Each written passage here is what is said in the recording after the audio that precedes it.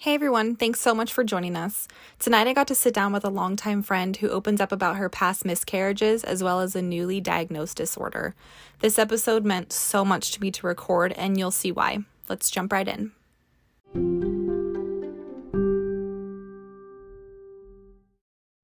Well, I am Sam. I'm a mother of two girls. They're 6 and 8. I am a insurance representative, so I work in insurance sales, and I have had 2 full-term pregnancies, 5 pregnancies in total. Was your most recent pregnancy, how recent was it? So recent. Actually, at the end of August, I ended up losing a pregnancy, so just a few weeks. How far along were you? I was about 8 weeks.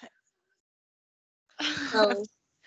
Sorry. So this is busy mom life. Henley's got to go pee. Pause your YouTube and then you can use my restroom. Okay, that's okay.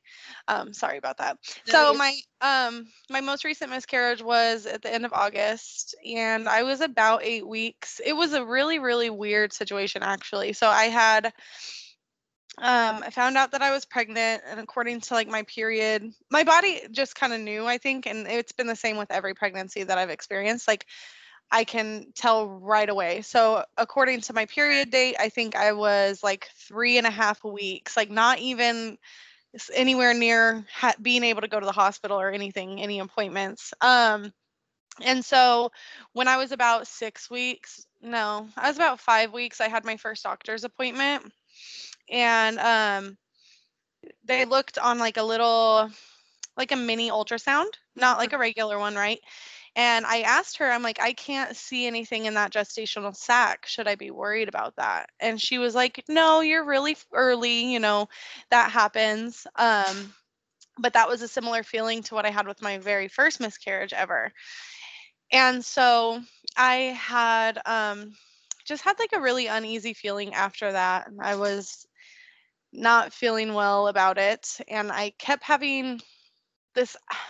I actually reached out to one of our old friends, Christina Blackburn, and I told her, like, because she recently had a baby, and I was like, at any point in your pregnancy, did you feel like, I just don't feel pregnant anymore, you know?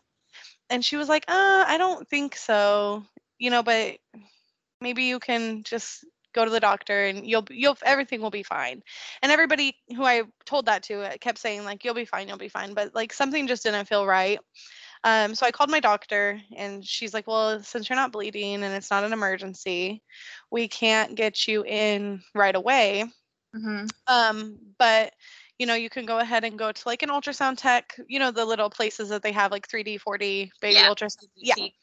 Yeah. So I went to one of those and got in there, kind of a little bit anxious, but like excited because everybody kept telling me, like, oh, it'll be okay. It'll be okay. So I went in there. I made the appointment thinking, okay, I'm just going to confirm what I feel, like that I'm not pregnant, right? But then when I got there, by the time that I got there, I had already changed to like, okay, I'm just going to prove myself wrong and everything is going to be okay. And so when I went in there, it was the same thing. There was nothing in the gestational sac. And she said, you're far enough along right now that the sac is measuring about 8.5 weeks, but there's nothing in there, yada, yada, yada. So, of course, I was devastated. I think this last miscarriage probably hit me harder than any miscarriage that I've had. And I was devastated, set up an appointment to, schedule a DNC or like the pill or whatever the doctor wanted to get me. And when I went in there for that ultrasound, there was a baby in there. Nice. And it was like, I literally sat up and I looked at my doctor and I was like, is that a baby? And she's like, it is. And I'm like, but there wasn't one in there. And she's like, well, you do have a pocket up here that looks like leaking fluid. It could have been another one, so it could have been twins that one just didn't survive. But I'm still not picking up a heartbeat. So, of course, then again, I'm sick to my stomach once again. But they said, let's just wait a week, come back. If there's no growth, we'll deem it, a miscarriage. And I'm like, okay. So me and my partner, the baby's father, he and I went in the next day or the next week and got the ultrasound, and he's kind of looking excited while we're doing it. I mean, I could just see him staring up at the screen, not necessarily knowing what he was looking at, but I knew exactly what I was looking at. And I knew that there was no heartbeat there and that it wasn't measuring any bigger than it was last week, because I think those measurements had kind of been burnt into my brain at that point. And I was silently sobbing, not letting anybody really know what I was feeling. And so yeah, that's kind of how that happened. And then it whirlwinded into like a terrible thing. I needed surgery. I lost a lot of blood, and it Oh was, my gosh. yeah, it was miserable. That sounds like such a roller coaster, like from being like, I really just don't feel pregnant anymore, and then going to a boutique, and then they're like, we're not really sure, So then you go to your actual doctor and they're like, oh, there's a baby there. So it's like, holy crap. But then also we're not finding a heartbeat. So then we have to wait. Like that week of waiting had to have been so intense for you. All of it was really intense for me. I think in that week of waiting, I did more research probably than I ever have on anything. And then had days where I was like blaming myself because I do create a lot of stress in situations that probably don't need stress, and I take antidepressants now, and I really thought all of that was a part of it, and that was like why I was losing this baby.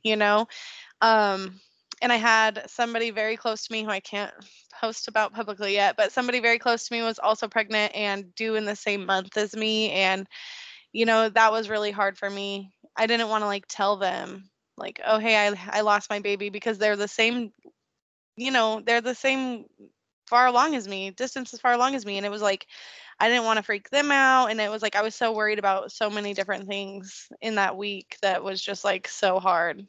It is really hard being a woman who's either pregnant or trying to get pregnant when people around you are also pregnant or trying to get pregnant. Like, we've been trying to get pregnant for a while now, and today I got a negative pregnancy test.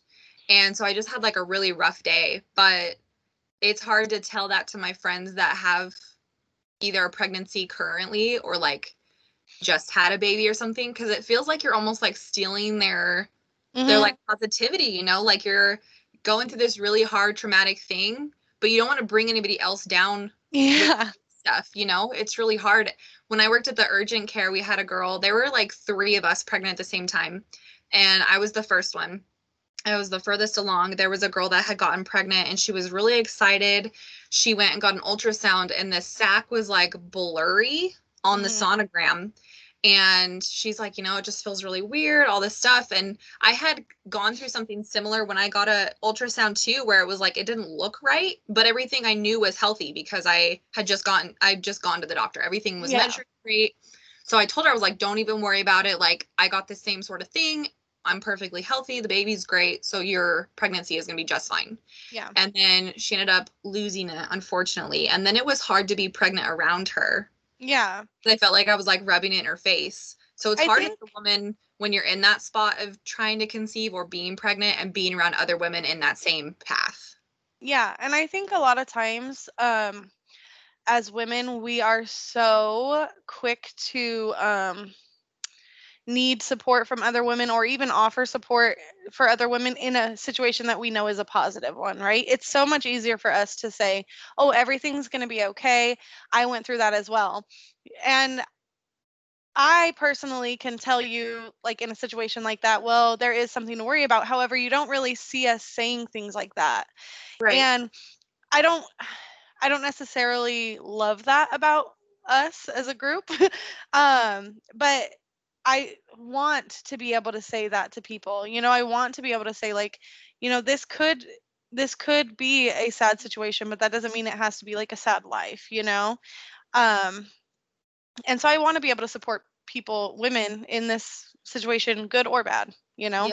It's hard not to give a woman like false hope and be like, oh yeah, everything's going to be fine. But then you also don't want to be like, oh yeah, that could mean something really bad. Like it's a really fine line to walk, to be positive and try to get your friend to stay positive and feel supported, but then to be like realistic about the situation. Yeah. And my aunt Janae, actually, when I called her and told her about my miscarriage, I I told her, I'm like, it's crazy because I know I'm not alone. Like, I have the best support system in the whole world, but I feel really lonely, in this. And she had said, one thing that she wanted to offer me was to not only give me that positivity through pregnancy, but also stand by me, like, in the loss in that pregnancy. And, if I wanted to share my sadness just as I would share my happiness if everything was fine, that I could come to her with that.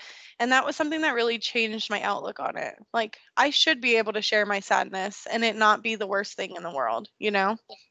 And that reminds me of women that like they don't want to give the news or announce it or anything until they're in the second trimester, right? Because it's Yeah. so common to lose the baby. Unfortunately, I hate even saying the word common, I but know. people are like, oh yeah, I don't want to announce it. I don't want to tell anybody because I'm so afraid if I lose it, then I'm going to have people around me asking about the baby or whatever. And I think it's important that we sort of, not that that's not important, but we need to sort of like shift the narrative a little bit that when you lose a child like that, you need more people in your life surrounding you, Yeah. able to pick you up and tell you it's going to be okay and all that stuff. Like, it's great to have people around you when your pregnancy is great, when it's Yeah. all rainbows and butterflies. But when you're having to pick yourself off the bathroom floor because you're sobbing and you just don't feel like you can get up, that's when you need those people that are like, hey, we got you. Yeah. Definitely. How did Definitely. your relationship cope after that? You were saying that he looked kind of hopeful and a little excited to see. Yeah. So just a little backstory on the relationship before I guess we jump into that. We had started dating in, like, December, I believe, of 2019. But we had broken up actually in April, right? Okay. But in June, we we've never been, like, officially done, he and I. I have all the love in the world for him. He's my best friend, really. But in June, we ended up getting pregnant. And I think it was very important for us to not just immediately jump back into the boyfriend and girlfriend title. I wasn't living with him at that point. Deep down, I knew, pregnancy could go wrong anyways. And why am I going to force a relationship if that's what it is? We were doing really great at being friends when we um, got pregnant. After that, um,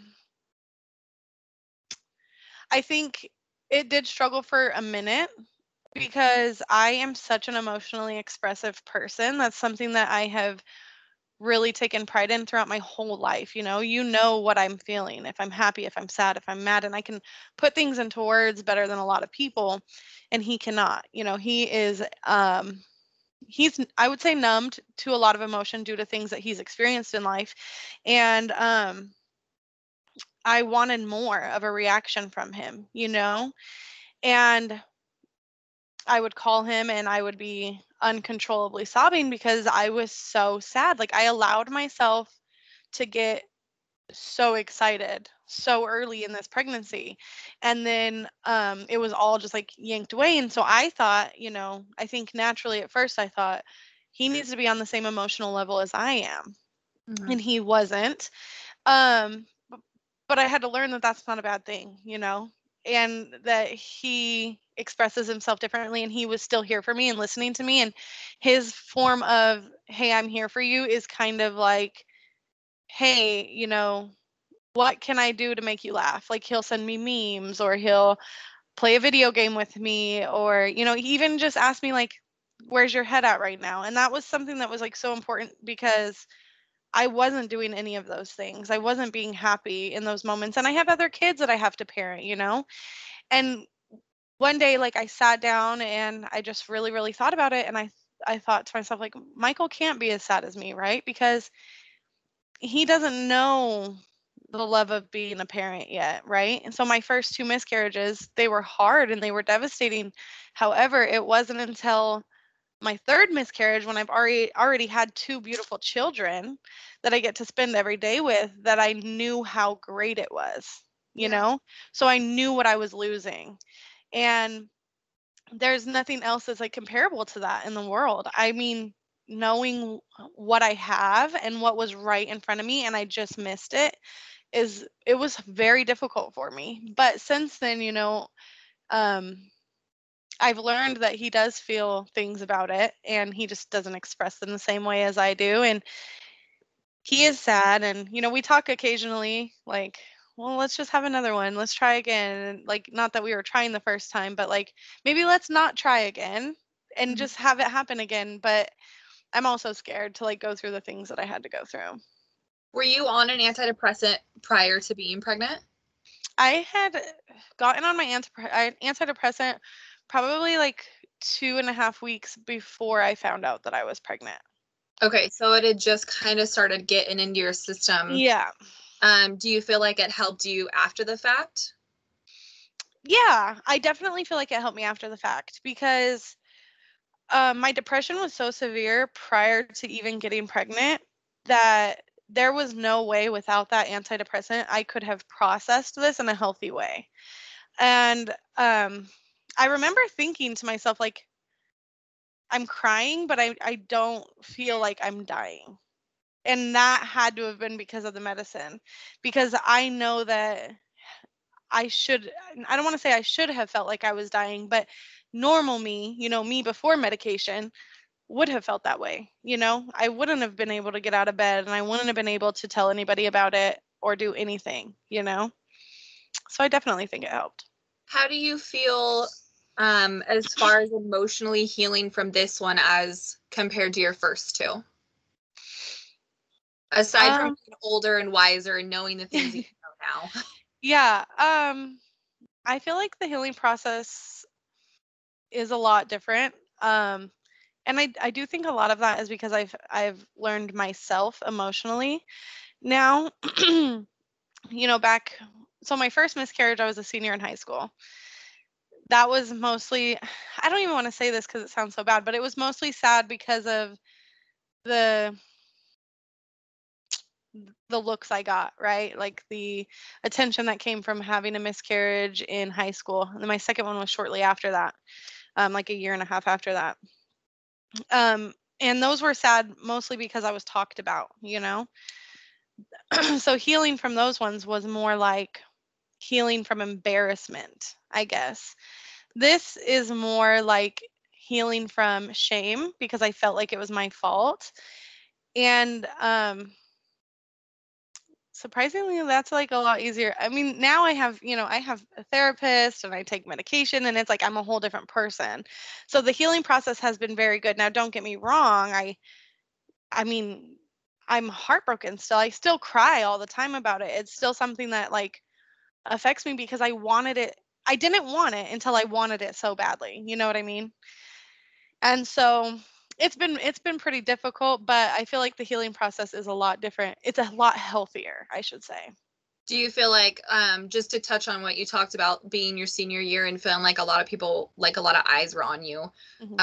You and I come from the same small town, and I feel like anybody who knows that town knows how that town is. Yeah. And I will be the first one to defend Tonopah. I absolutely love Tonopah with my whole heart.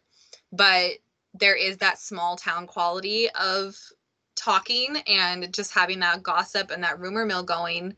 Do you feel like, aside from your age and being young, so obviously you have the teenagers that are talking and do what teenagers do, but being in the area that you are now, where you don't have people that have known you since kindergarten and only have Right. like one Sam to go off of, they know a different Sam. Do you Yeah. feel like that's made a difference for you also in the healing? Oh, for sure. I think the simple fact that there was no rumors about this one had me feeling a lot better.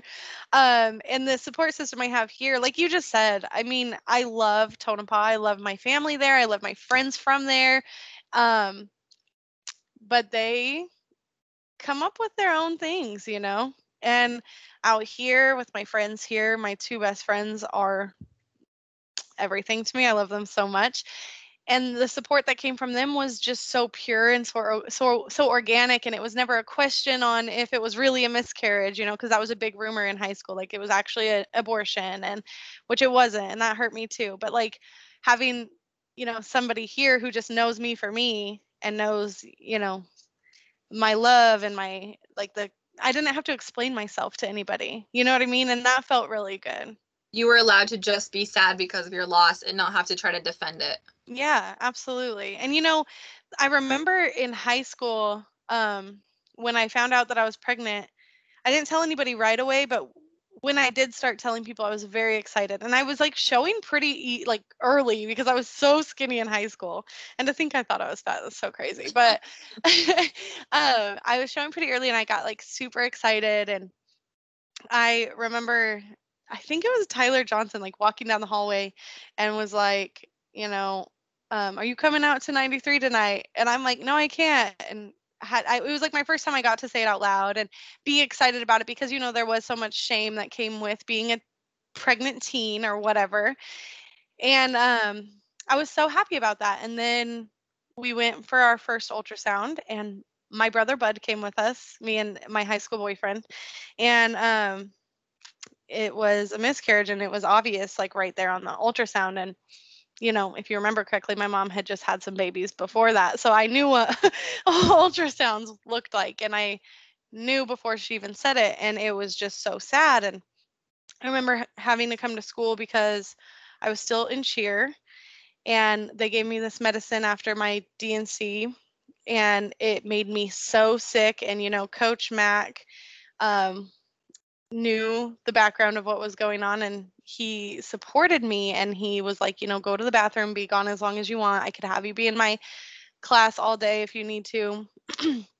And somehow all of it got out, and the fact that I was taking the medicine for it somehow turned into, oh, that's the abortion pill, and she had an abortion. And I was so sad that people would even think that. I'm so pro-choice, but like to think that about me, I was sad.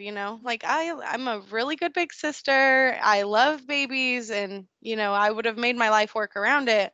But people were like saying mean things about me. And like, if you remember my high school relationship, it was what I thought I was gonna live in for the rest of my life. Oh, that makes me sad too, because it makes you wonder who in your close circle would have flipped Right. the facts, because like you were saying, you had kind of kept it to yourself. You weren't really telling a whole lot of people. So who was it that was close to you and knew, ended up starting that about you? And that's really detrimental to somebody who's in high school and going through such a traumatic and an impactful event. And God bless Coach Mac for having your back on that. The He fact that a teacher was willing to be like, hey, take your time to cope with this, do what you need to do, that's a whole other side to Coach Mac that I did not know. Yeah, and I think that played a big part in me being okay, because a lot of other adults had a lot of negative things to say about me, and I just feel like if it were one of my kids, I would hope, that they had another adult figure that made them feel okay in that moment, because not a lot of people did make me feel okay. Yeah. Yeah. Well, and it's high school too. It's not like you're not an adult going through a D&C where you can call into work and be like, yo, I'm going through Right. this. I'm going to need a couple days. You still have to go to school. Like, Right. that would have made it worse if you were just out. Right. You still And had to I'm go pretty try to sure like maintain normalcy. yeah, I'm pretty sure like up until that point I had a lot of truancies as well. So like I couldn't just like miss school. Well, I can tell you as a fact, since I was probably with you for some of those truancies, you indeed did. Yeah, so it was like a lot. And and I think in those moments in my life, like when I look back on it, just touching base on like the depression and things like that, when I look back, I know that I was depressed then too. I know that I was going through it. I was a couple of years ago, I was diagnosed with borderline personality disorder, which causes extreme depression, and I really just think back on how I acted, and like I was so crazy and I was so emotional. And all my ex-boyfriends are gonna love to hear that. But I was I was not balanced, you know what I mean? And I just think that had I been balanced, or had I been aware of like what was normal and what was not normal as far as like emotional stability goes, that I could have processed those a little bit differently. However, I will say that the pain is totally different once you have children. So I actually didn't know that you had been given that news. Do you want to go into that a little bit? How that's affected you?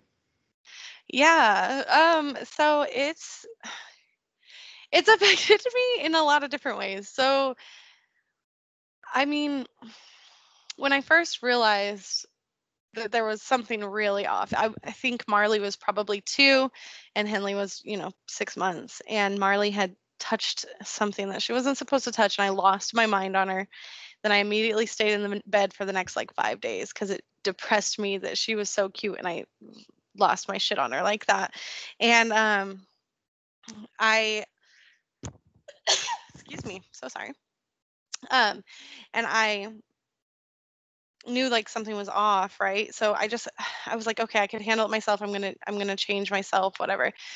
And it wasn't until I came to Tennessee and decided to get a divorce that I was like, okay, like something's not okay, like um I'm really sad, I'm really depressed and all this, and I knew that I wanted more out of life than I'm rambling, I'm sorry. Um it's like all a lot, it's hard now to think back into that mindset that I was in because I'm not in it anymore. Does that make sense? Yeah. So it's like it's really difficult for me to think back and like know exactly what this diagnosis has done for me. I mean, I can tell you that in this relationship that I'm in currently, like the diagnosis has made a big difference because I'm like, no, I really want to keep this. I don't want to be toxic. I don't want to be miserable. I don't want to be sad. And that's ended up being why I got on medication, which is totally normal for people with BPD. But I think for so many years, I took that as like, okay, there's something wrong with me. And this is just who I am. And I have to accept that there's something wrong with me. And now I don't feel that way. I don't feel like there's anything wrong with me. I feel like I'm a little bit different than some people because a lot of people have BPD. A lot of people have depression. So I'm a little bit different than some people. And it's not who I am. And people don't have to take me at that value. And I don't have to take myself at that value. So I think over the years, that diagnosis has meant different things to me. But right now, that's where I'm at.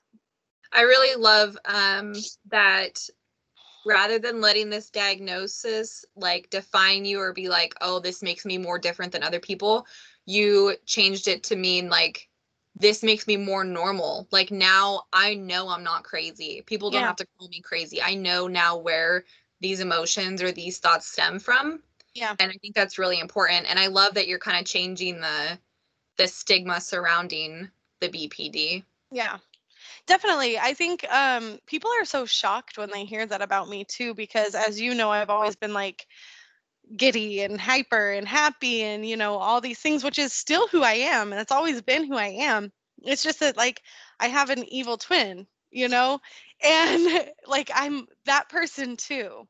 And so a lot of people don't get to see that side of me because, of course, I'm not going to go around boasting about Yeah, the fact that yeah, I lay on my floor and wish I was dead sometimes. And then I jump up and immediately eat a pint of ice cream, like I don't tell people all of these things.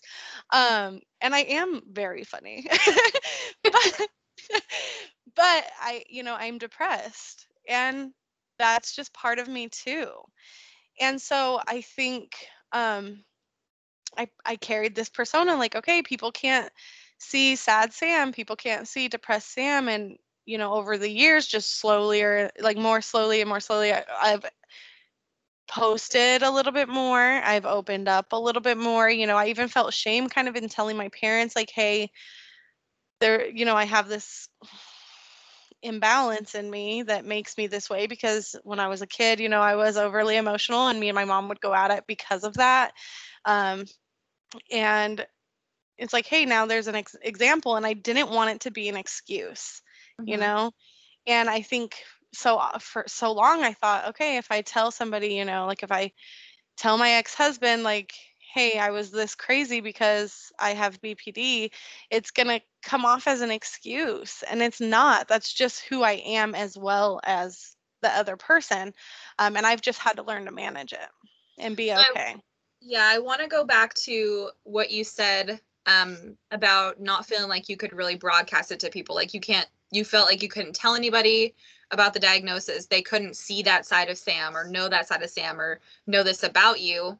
And I had told you this when we were talking about doing this episode to begin with, is I feel like you're like Robin Williams. And I almost feel like, not that I know him personally, I don't, but I feel like he probably felt similar. Like he was a comedian. People only knew this one side of him as happy Robin, funny Robin, doing his thing. People have a image of Sam too. Sam is funny. Sam's a party girl. Sam's fun. She's very upbeat and positive. And I feel like that's sad that people like you, like, because you have a positive connotation with people, that you can't ever show the negative. Yeah.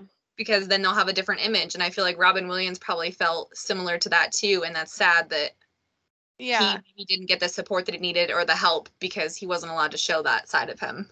Yeah, and it's hard because when you do have the other side to you, right? When you get both sides, the happy and the miserable, all in one person, and you show the wrong side to certain people, you immediately are labeled as fake, right? Or like, she must be on her period, or she must not be as happy as she thinks, or she portrays herself to be, and things like that. And it's like, never do I ever want to be labeled as anything other than authentic, because I am that person. I'm an authentic person.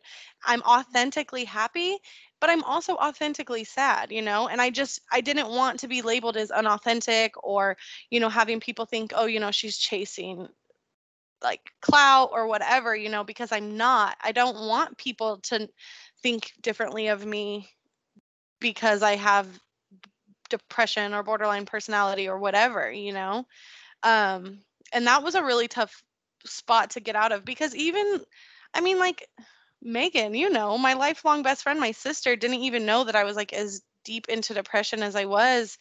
I had to, like, how uncomfortable it was to like tell her that, because she's my sister, and it's just like, I knew she wouldn't think I was fake or anything, but it's almost like you have to wonder, like, if Megan told me that, I think I would even wonder, like, is she though, or is it just a moment? You know what I mean? Days, or is it true? Yeah, because I've known her for 28 years, and we are each other's ride or die. So like, I would have known these things, and I think a lot of people feel that way about me. Like, oh, I'm close with almost everybody that I'm friends with. And like, you could call me, I could call you if we ever needed each other, being across the country from each other, and our conversations have never been any different than they were 10 years ago. Right. And so I'm really close with people, so it's like, oh, I didn't know that about you. And it's, I just don't like people to think differently of me. Right. That makes sense. How did you get to the point where they gave you this diagnosis? Like, what sort of things were you asked about, or what sort of like symptoms or side effects, or how did they how did they get to BPD? So I actually was researching it first, right? Okay. Just little symptoms that I would have in my relationships, and I would look back as far as high school relationships, my marriage, current relationships, anything. I looked at everything, friendships as well, and my constant like need to know every detail about everything, right? My constant need to, like, hey, do you love me, even though I should know that, you know what I'm saying? Mhm.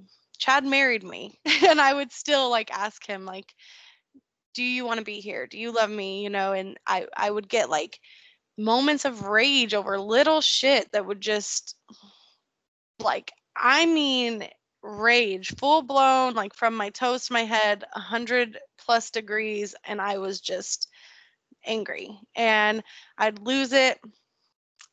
I, it was just like a lot, and I googled it, like symptoms, and borderline personality came up, because I think at first I thought that I had like explosive something disorder, because I would like explode, but that didn't explain all my other emotions that I was feeling, like the fact that I would go into these depressions where I wouldn't leave my bed, and like there would be food everywhere and diapers everywhere and things like that, that weren't explained by the other symptom, or the other disorders that I was looking at. And so I had told a doctor about it, And I was just like, this is kind of what I think. So they ran some tests on me. They asked me questions, and I had to do like a personality test and some therapy sessions, which was always so uncomfortable for me. And because I don't like to be anything other than happy. So it's like hard to go into those sessions, you know? And you don't always catch your sessions when you're in the middle of a depression. So you go in there and you're like, oh, I'm fine.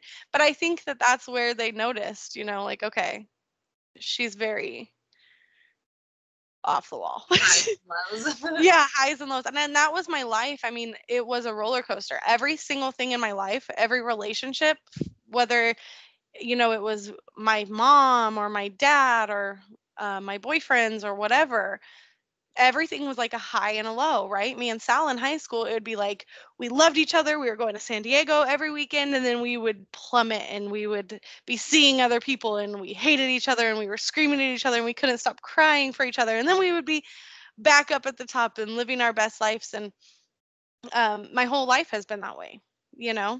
I mean, and you worked with Chad. There was a time, and I don't even know if you know this.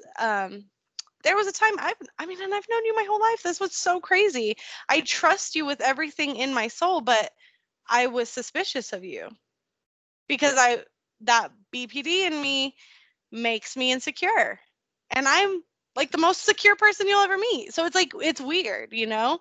Yeah. So I didn't know that, but it makes sense, and I'll tell you why is because I was one of only 2 people that worked on crew in the security department. You were not the only spouse, girlfriend that Yeah. was suspicious. And it was so weird because I was going through the roller coasters with Chase Yeah. that other men were not even on my radar. Yeah. Chad is freaking cool because he would bring in his mini iPad with his little handy dandy magnetic keyboard, and we would just like watch movies and stuff in our downtime. Like he was like a bro, you know. Yeah. But And he is like the best person ever. He truly Yeah. is. And I very can sweet, see very it. genuine. Yeah. And he would always, I am like so obsessed with country music. So the fact that he worked with Easton, Mhm. I was obsessed with the details. Like, tell me who else you've met. Oh, you've met Reba? Like, you've done this? Oh my gosh, tell me more. I was not even like obsessed with Chad, but obsessed with like his life. his experience. You know, I was just like, oh my gosh, tell me more. It's but easy to become infatuated with, that's for sure. for sure, he just has this very rock star life. Yeah. That's super cool to listen to, especially growing up where you know, it's exciting that we got an A&W in town. Right. But we also worked with Daniel. Daniel was great. Daniel was a bro. Daniel and I could hang out all the time, and there would have never been a trust thing ever. Yeah. But his girlfriend at the time also, I think, got some suspicious things. And I'll tell you right freaking now, if a female started working out at the power plant with Bobby, I would feel the exact same way. We're married, Yeah. we have a child, we're trying to have more children. I know that man loves me, but don't let there be another set of tits around my husband, or I'm gonna start giving a side eye. Yeah.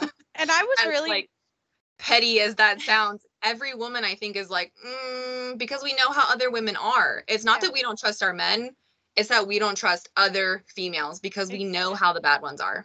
And guys they're like always like, no, they're just nice. Like I was nice before too. I know exactly what that means. I've been nice, bro. Yeah. Yeah, for sure. But I mean, and that was something that I took to an extreme, I think, was I mean, oh God, you remember when I was 18, he moved me to Nashville before we had moved back to Nevada. Yeah. He went on a run, and first thing I did was got on his computer and read all these. I was hurting my own feelings, and that was something that BPD it's self-sabotage, right? I'm going to make myself sad long before you can ever make me sad because I don't want you to make me sad. I don't want to find out or not know. I'm like, I want to know every detail about everything. If you were my partner and you came to me and you said, hey, I slept with somebody else, I would want to know everything. What positions? Were your eyes open? Did you kiss? Like, was there music playing? Like I want to know everything, every single detail. And that is something that I've had to get over and something I've had to overcome because I don't need every detail. I actually am better without them. Mm-hmm. You Yeah, when know? you get the details of something that is hurtful to you, such as like the scenario I just said, if I were to tell you the positions, my eyes were closed because I'm weird, and there was music playing. I like Mariah Carey, that kind of thing. Does that make you feel better?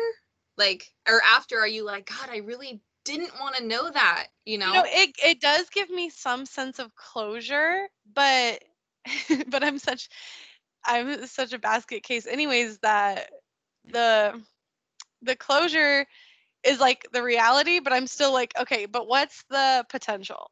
Like, I know that the reality was that you just fell in love with this other person, but the potential is you could be in love with me still too. You know what Mhm. I'm saying? And I look at that more than the reality, and that's a big part of it. But I'm healing through it all. I'm actually doing so good. I still have moments, you know. I didn't take my medicine for 3 days, and today I was feeling the effects of it. And one thing I'll tell you that me and Michael do, it's super cheesy, but like a safe word, you know, and not in a kinky way. Um, that would be nice also though if he's gonna listen to this. I hope he hears that. No. I he doesn't like to explain himself, right? Like over and over because it doesn't make him feel confident in my feelings for him. But my feelings are never confident for somebody's feelings for me. Never. Um, and I hate that about myself, but you know, I told him like let's come up with a safe word or a safe phrase or something like when I'm questioning you, right? And I'm doing all the things that you hate, say I love you anyway, right? You're going to doubt me and you're not going to think I'm here, but I love you anyway. And that's just his way of like calming my nerves and making me feel like okay, like he is here and I'm not questioning it. And then anytime I want to ask him a question or I'm feeling some type of way and I don't, you know, and I don't want to get on his nerves or that sounds so bad, but like, you know, I don't want to make him feel like I'm doubting us. Instead of asking the question, I just throw up a high five. And he knows like, okay, she's made progress in this. And then when he says his safe phrase, I know that, you know, he's made progress in coping with who I am too, because that was a lot for somebody who is so emotionless to take on is somebody who not only is extremely expressive but bounces around every now and then from how she feels, you know. And it says a lot that he's willing to meet you halfway, knowing that you need that reassurance. Yeah. Do you feel like you need the reassurance because of BPD, or do you feel like you need it because you don't feel worthy of the love that you're getting? I feel like it's a lot of everything. I feel like it's a lot of everything. I think I've been through a lot, you know, and I think in my life I've constantly, without getting into too many details, I've constantly wondered like why wasn't I enough and why why wasn't I good enough or damn, so that whole time you were pretending or you know, and I live in like that constant fear. So not only has it happened to me in real life, but my BPD hits me like no, like it's really going to happen to you because you're not shit, you know, like you suck. And I know I don't suck. Like when I think about it in my logical mind, like I know I'm phenomenal. And like that is something that I pride myself in. I think every woman and man should feel like I am phenomenal. I might not be the type of phenomenal you like, but I am phenomenal and I'm great. But my mental gets in my way sometimes of that. And my friends, they tell me all the time, you know, like, Sam, you are the biggest preacher when it comes to love yourself, get the love you deserve, be treated the exact same way you should be. But like you think that you're not worthy of those things as well. And I don't know how to change that yet. I'm still working on it, but I do know that BPD plays a big part as well as like my past and like past emotional traumas. The stuff that you have to talk yourself out of thinking and have to like rewire the way that you feel about yourself, the way that you love yourself sounds exhausting. Do Mhm. you have do you feel tired all the time, like having to battle the negativity or have to convince yourself that you do love yourself, that you think that you're great? Do you just feel fatigued all the time? I wouldn't say fatigued all the time, but I do have moments where it's like it all catches up to me that I've been working so hard on it. and I tell people this all the time, it's an active daily choice. It's something that I have to choose to do actively. Um, not sit there like, okay, if Michael, let's say he doesn't text me back for 5 minutes, old Sam would be like, where the fuck are you? And new Sam has to be like, I mean, don't think like that. It could be something positive, you know. And I listened to yours and Kendra's podcast, and I remember her saying, you know, she would be driving. It might have been you. You'll be driving, and you just picture yourself ramming into a median, right? To not think like that. That's me. That's my life. I picture myself metaphorically running into a median in my life all the time. And so I have to make an active daily choice not to do that. And it does get exhausting. But it's becoming more normal for me. It's becoming more normal for me. It feels like a lot of weight has been lifted, but it's still there. How do you plan on talking to your girls about this as they get older? Or You have know, you already? I'm so open with my kids about literally everything. They knew about the pregnancy, they knew about the miscarriage. They knew that, you know, Michael and I weren't necessarily together when it happened, and that, you know, if the baby was healthy, it wasn't something that meant we needed to be together for, you know. They know that I'm on medicine for depression because my kids have seen me, unfortunately. My kids have seen me in a position where I've lost relationships, or I've lost jobs, or, you know, anything. They've watched me go through it all. My kids have really truly grown with me through every stage of my life since I was a teenager. You know, I was 20 when I had Marley, so they're really aware. And I Henley, unfortunately for her, I think is a little bit more like me than I wish she was, because, you know, I think she's going to struggle with a lot of the same things that I struggle with mentally. But, you know, I'm very big on letting them know, like, everybody's brain just works a little bit differently, you know. Everybody's heart works a little bit differently, and we all have to manage things differently. You know, Marley is very, like, not lovey. She has like her own little love language. You know, she talk crap to you, and that's how she tells you she loves you. And if she's feeling something, she doesn't necessarily want to express it, and that's totally fine. And Henley's a lot like me. Um, and I've explained to Mars, you know, like, hey, you can't be mad when your sister wants to express her feelings, because that is how she does that. You express it by other ways, and this is how she does it. And, you know, Henley, you can't pressure her to express herself the same way. And they're so used to it that I don't think that they ever question anything. I mean, literally the other day, Marley said, "Can we listen to Driver License by Olivia Rodrigo?" Because Olivia Rodrigo is everybody's favorite right now if you're under the age of 12. And I was like, "No, that's such a depressing song." And it's so normal to her that she literally was like, "You're depressed all the time, so can we listen to it?" Like, and, you know, I know she didn't mean it in like a hateful asshole way, but like, she's not wrong. You know, I am depressed all the time, and they know that, and they'll give me my medicine when I need it, and they're pretty cool. They're pretty cool about it. And I think that their coolness and like them who they are as people is why am like, I could definitely have more children. For sure. Yeah. And you're a great mom.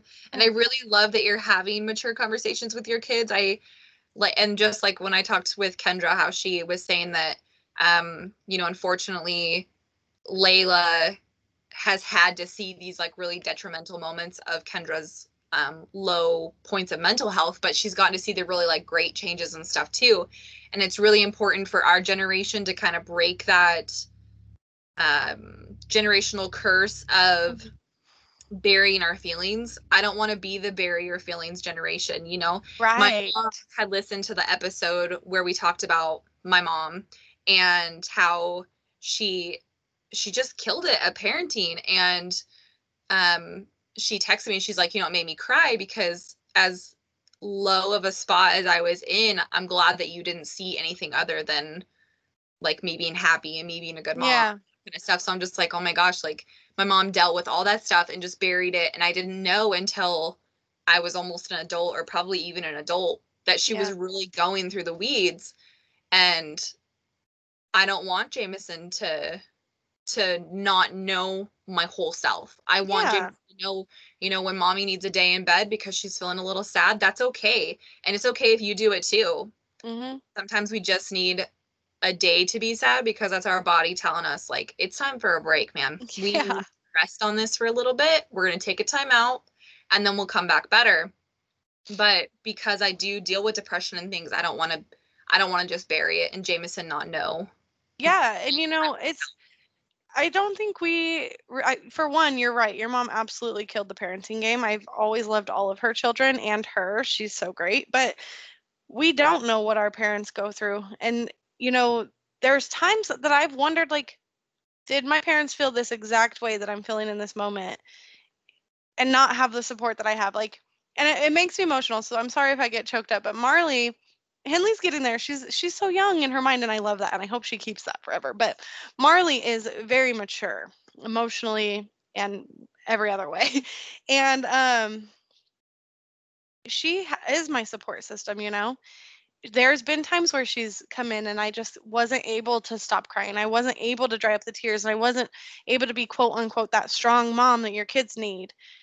And that was okay because she was strong for me in those moments. She's told me that she'll be there for me. When I told her flat out, like, me being pregnant doesn't mean that me and Michael are going to be together. She said, "Well, that's okay. I could be in the hospital with you when you have the baby."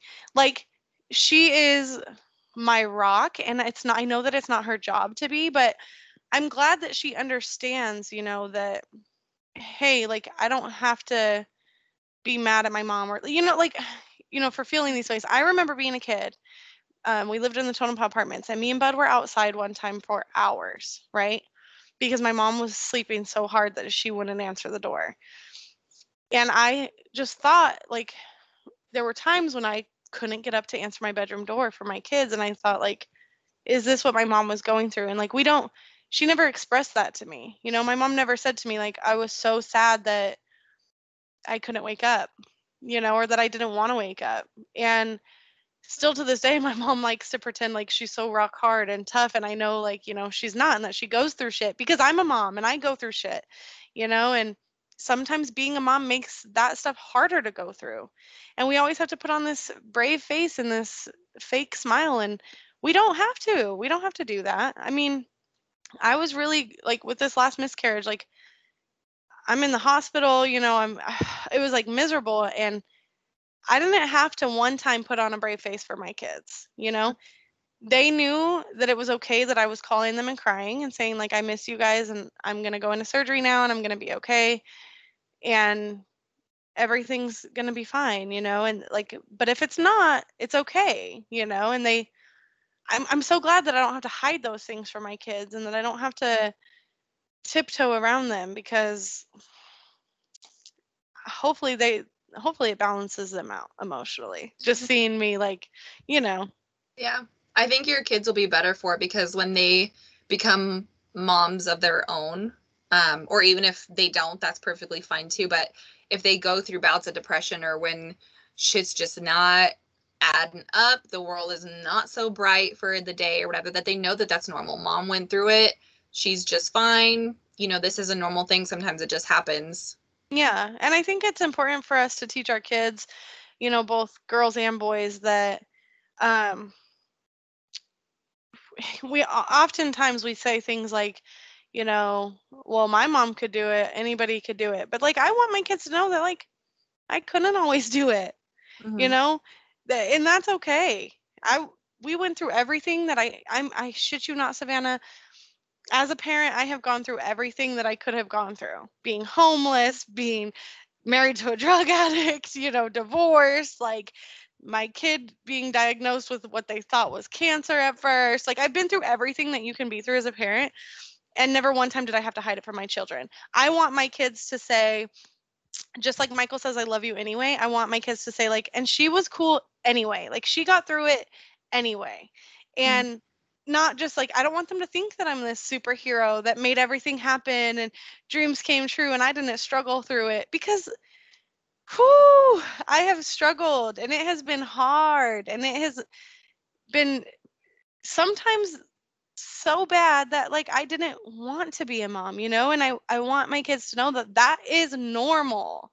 I'm like, I'm different, but I'm normal. And that's okay. Yeah. Yeah, and like you said, like, you don't want your kids to just think like you're just some superhero who, just goes through life, nothing really touches you, you're just great. I think your kids will have more respect for you as they grow up and they start going through hard shit of their own, remembering that you went through all of this stuff, the really hard days, and you were still there for your kids, and you still made things happen, and you still, kept a household going and all that stuff. That should make them think that you're more badass, because now they know the depth of shit you had to do and go through, and the holes you had to dig yourself out of. Man, I hope they think I'm badass. Right now they just think I'm weird. Except for the crazy kid. She tells people I'm kind of cool. So I don't know what I feel about it, honestly. Well, Jameson's only one, and I think he probably thinks I'm pretty weird too. All I do all day, especially now that we're like trying to conceive and I'm going through all the emotions of like, maybe I won't be able to have anymore, and just sad some days. Just sad. All day I'll just be like, I love you, bud. I love you. And I'm just kissing all over him, and I love you. I love you. I love you. And he's probably like, woman, get a grip. You know what? But it's going to be so good because he's going to be willing to express that. You know what I mean? One thing that I love about my crazy family is that no matter what, it's I love you, right? I could be bitching at my mom on the phone because she's pissed me off, and at the end of the call, it's going to be, okay, love you, bye. You know what I mean? And I love that. And I'm the same way with my children. I mess with them, I tell them all the time that they're adopted, and I tell them all the time that they're like crazy and weird or they smell funny. But every single day, I tell them that they are smart. Every single day, I tell them that they are beautiful and that they're my favorite children. Henley's my favorite 6-year-old, and Marley's my favorite 8-year-old. And like, it's so important for that to be expressed. And I don't think that that's what makes them think I'm weird. It's like all the other weird things that I do. But, But regardless of what kind of day you guys have or any disagreements, they're still going to know that there's love there. Yeah, 100%. And they better know that, or I'll beat them. I love them. I love them so much, and they're just like, I mean, the coolest kids ever. And it was really hard, to be depressed and have such amazing children. My kids are funny. Like, no child has ever made me laugh the way that my kids make me laugh, and their sense of humor is just so my dad, which, makes me love them even more because he's like one of my favorite people. And I would just think like, dang, why do I want to die? Why do I want to lay in bed and not ever get out of it when I have these amazing children? And then I realized like they don't have anything to do with it. They don't have anything to do with me being sad. I mean, sometimes Marley is definitely a teenager, but like they're everything, and I still didn't feel like it was enough, you know what I mean? And that's normal. That's okay. Mm-hmm. And I feel like better, but there's moments where I fail. I mean, there's moments that I fail, and that's okay too. And they know that. And I say sorry. I say sorry when I fail. And that's okay. That's another thing that is similar to Kendra's podcast. So I'm glad that it's maybe an our generation thing, is normalizing apologizing to your kids. Yeah. And I love that. And I will always preach that. I don't yell at Jameson. Really? Because he looks at me like I'm an asshole anyways. Like, I don't know what no means, so I'm going to need you to lower your voice. Right. He really doesn't get told no unless it's like a safety thing. Like if I'm just trying to get his attention for the 2.5 seconds it takes me to get my ass off the couch over to the outlet he's about to stick something in. Right. I just need a no to get him to pause. Right. But otherwise he doesn't really get told no. But as he gets older, and I know I can see it in this child, that he's gonna test the Jesus in me. Yeah. I just really want to be like prepared to apologize when I raise my voice or when I'm wrong or I make a mistake. Yeah. Yeah, because I mean, they give us attitude, right? But we're Mhm. not expected to like have one back. And that's one thing like I do with my kids. I have attitude back. And because why are you talking to me like that? First of all, I don't like it. And, Mhm. but, if I'm wrong, me and Henley, probably 4 times a day, we have to apologize to each other. We go rounds, that little girl. She is so hard. And I love her so much, but in my best Tennessee accent, she is bad as hell. And she knows it. But my kids, we say it. I said, well, I was the same way. I didn't tell my kids no for a really long time. They get older. You have to yell at them. You have to discipline them. You have to, and you don't know what you're doing, right? Like maybe spanking Henley wasn't the best thing that I could have done in this situation. So I'm sorry for that, but I'm learning. You know what I mean? Like I've never been a mom to Henley at this age before. And let me tell you, it's hard. Like never been a mom to Marley at this age, and it's freaking hard. And they're so different from each other. So everything that worked with Marley, not one single thing works with Henley. So I have to readjust, and I'm learning and I'm building. And hey, you guys are gonna get the shit into that stick sometimes. But oh well, I'm Yeah. sorry, but Well, and just sorry. like you said, how they give you attitude, so you give it right back.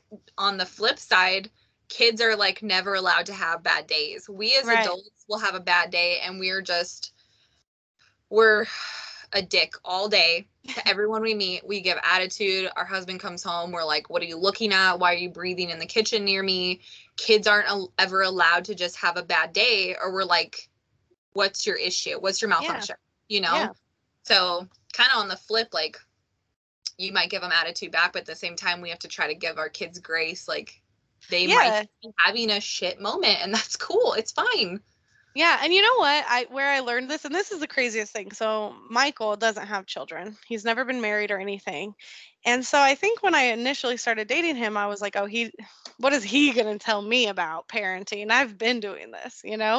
And he taught me a lot with Henley too, and he kind of introduced me to that, what you just said. She's having a moment. Let's talk her through it. Let's not scream at her. Let's not spank her. Let's not discipline her for having feelings that she can tell me what they are. And if she can't tell me what they are right away, let's let her think it out and then we could get back to it. And that was something that I learned from him that I have implemented. Well, I try my hardest to implement every day in my parenting. And it helps us all, I think. That's great. I'm glad to hear that.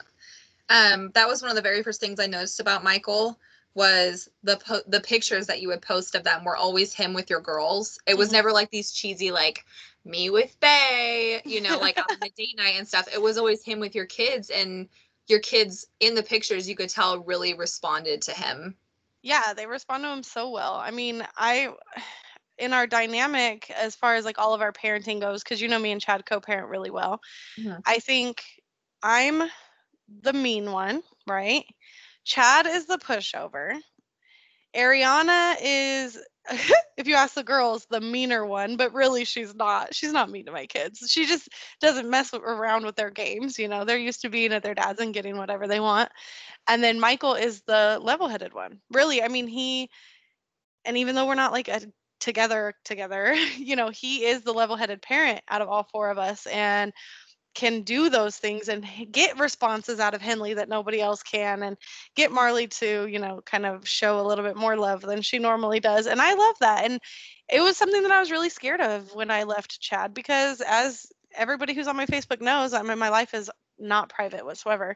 I didn't date, what was it, 2 or 3 years after I met Chad? Like, I didn't even date anybody. I didn't want anybody around. I didn't want anybody to tell me how to parent or to yell at my children or.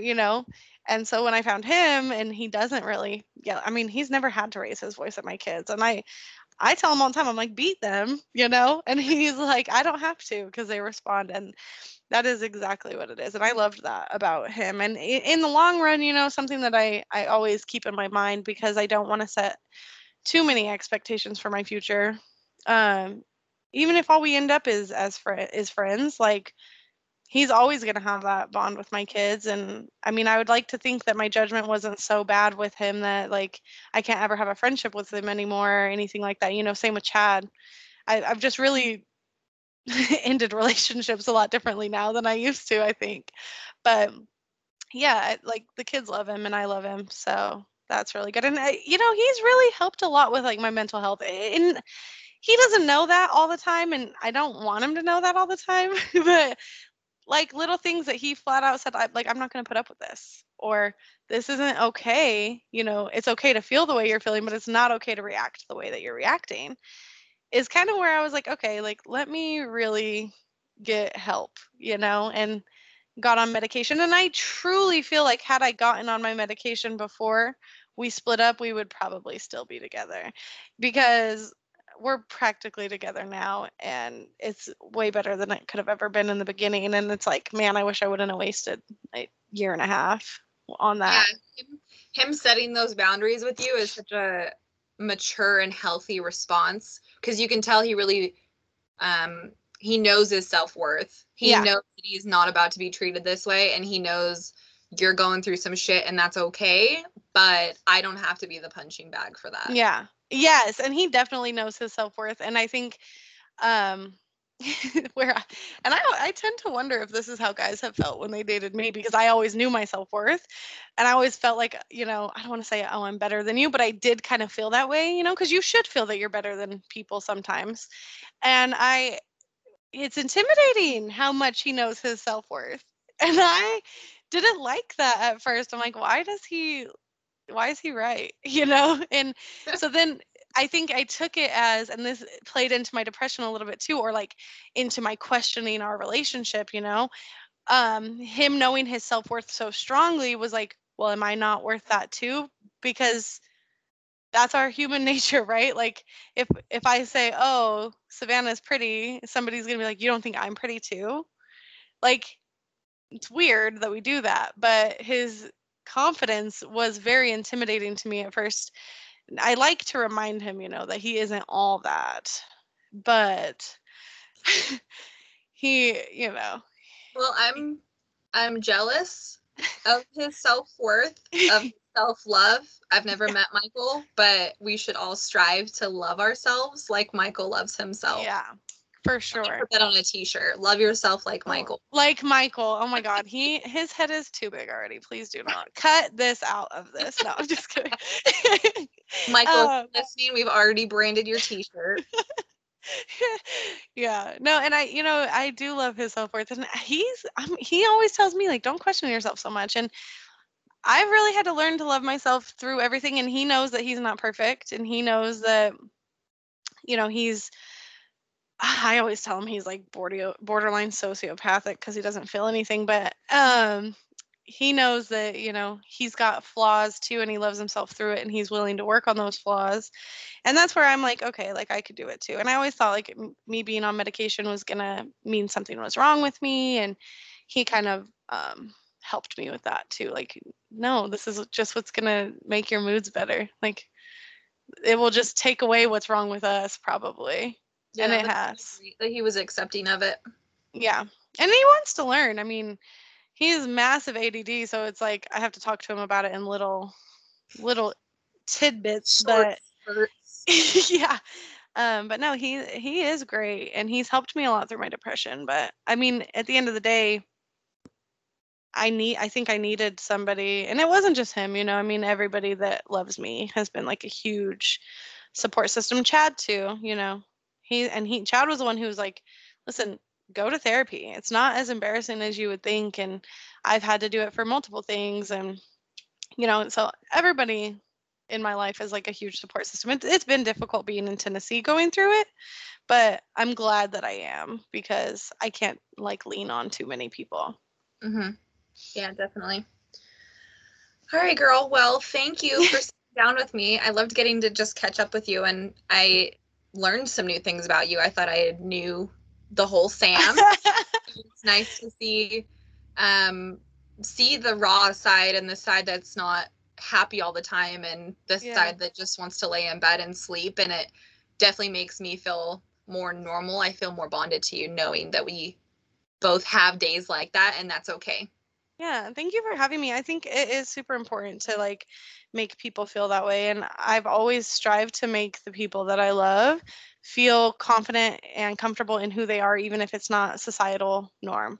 And you are super important to me. And I want you to talk to me about these things, and I'm glad you got to see this side of me because, everybody thinks I'm perfect. No, I'm just kidding. But it makes me love you more knowing that we go through the same shit and you have hard days too. You're not just always happy. Yeah, definitely. And I would love to, I'm looking forward to hearing more about all your podcasts are so good, by the way, like so good. And I want to hear more about it and even maybe be on again or whatever, because I love talking to you. Yes, for sure. At like an hour, I looked at the timer and I was like, oh my gosh, it's already been an hour. Yeah, that's crazy. I can't believe it. But it's great just even to see you. I feel like we talk, but to like actually get to sit down and catch up about things is great. It is great. And it feels like it hasn't changed. Like I know we've changed, but like I love these types of relationships where I feel comfortable talking to you and like I don't think I'm much different. Oh God, I wish you would have come to the reunion because I really wasn't. When we're not recording anymore, I'll have to tell you how funny some of the stuff was. But like this vibe is still here and I love that. Yeah, me too.